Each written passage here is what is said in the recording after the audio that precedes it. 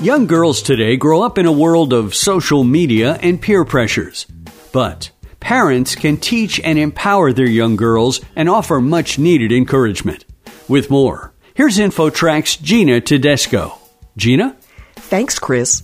Joining us now is Atara Twersky, author of a new book, Curly Girlies Got Talent, the second in a series of books designed to help girls embrace the unique aspects of their appearance rather than judging them as flaws.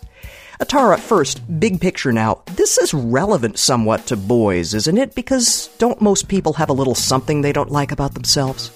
You know, I'm so glad you asked that because I, too, am the mother of a boy as well. 2 girls and a boy. So yes, this is so relevant.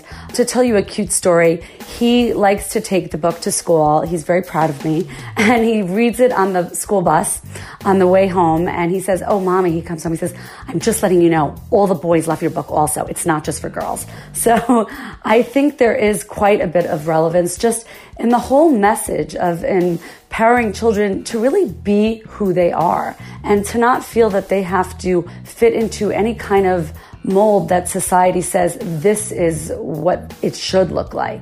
But really, that could be in a myriad of different ways. And is there even greater pressure these days to look like everybody else and how we dress or style our hair? There has always been pressure in how we look, and in schools specifically for children. But I do think that it has gotten to an extreme because of what's going on with social media, the accessibility of it for children even younger and younger. You know, I go to the store, I see little children like 6, 7 years old with iPhones. And it's amazing that, you know, they have them, but they do. And I think that it's everywhere and it's just permeating society, and there's so many wonderful things with the advent of technology, but this has a really negative downside that we as parents and as educators have to look out for. And what is your advice to parents on their kids' social media usage? Should there be limits?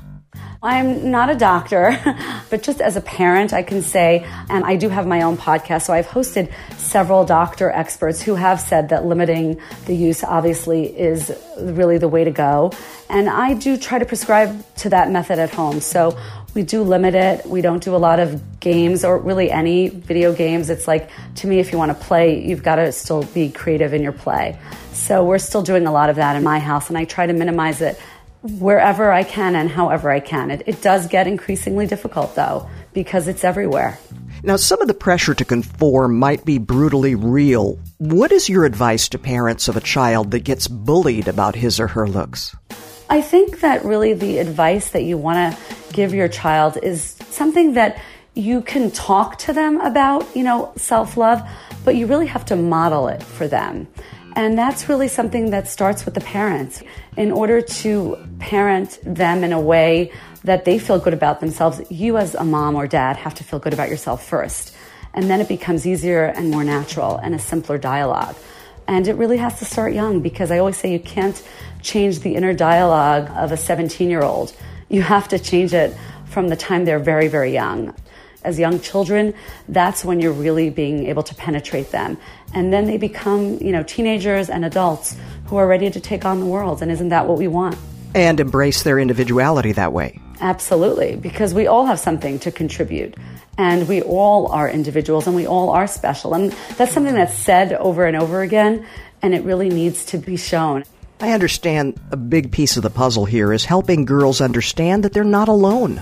Yes, very much so. And I think that if you come together as a community, a safe community where you feel that you can really see people who look like you or have dissimilarities that are similar, right? So curly hair is maybe not the norm in your class, but maybe you can go onto this curly girly community and you can see lots of other girls who have hair like you. You know, my daughter was born into our family and no one here has curly hair. So I thought, wouldn't it be nice for her to have a place?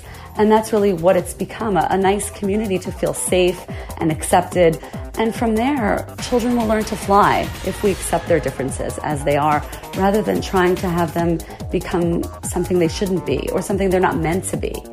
Atara Twersky, author of Curly Girlies Got Talent, thank you so much for joining us today.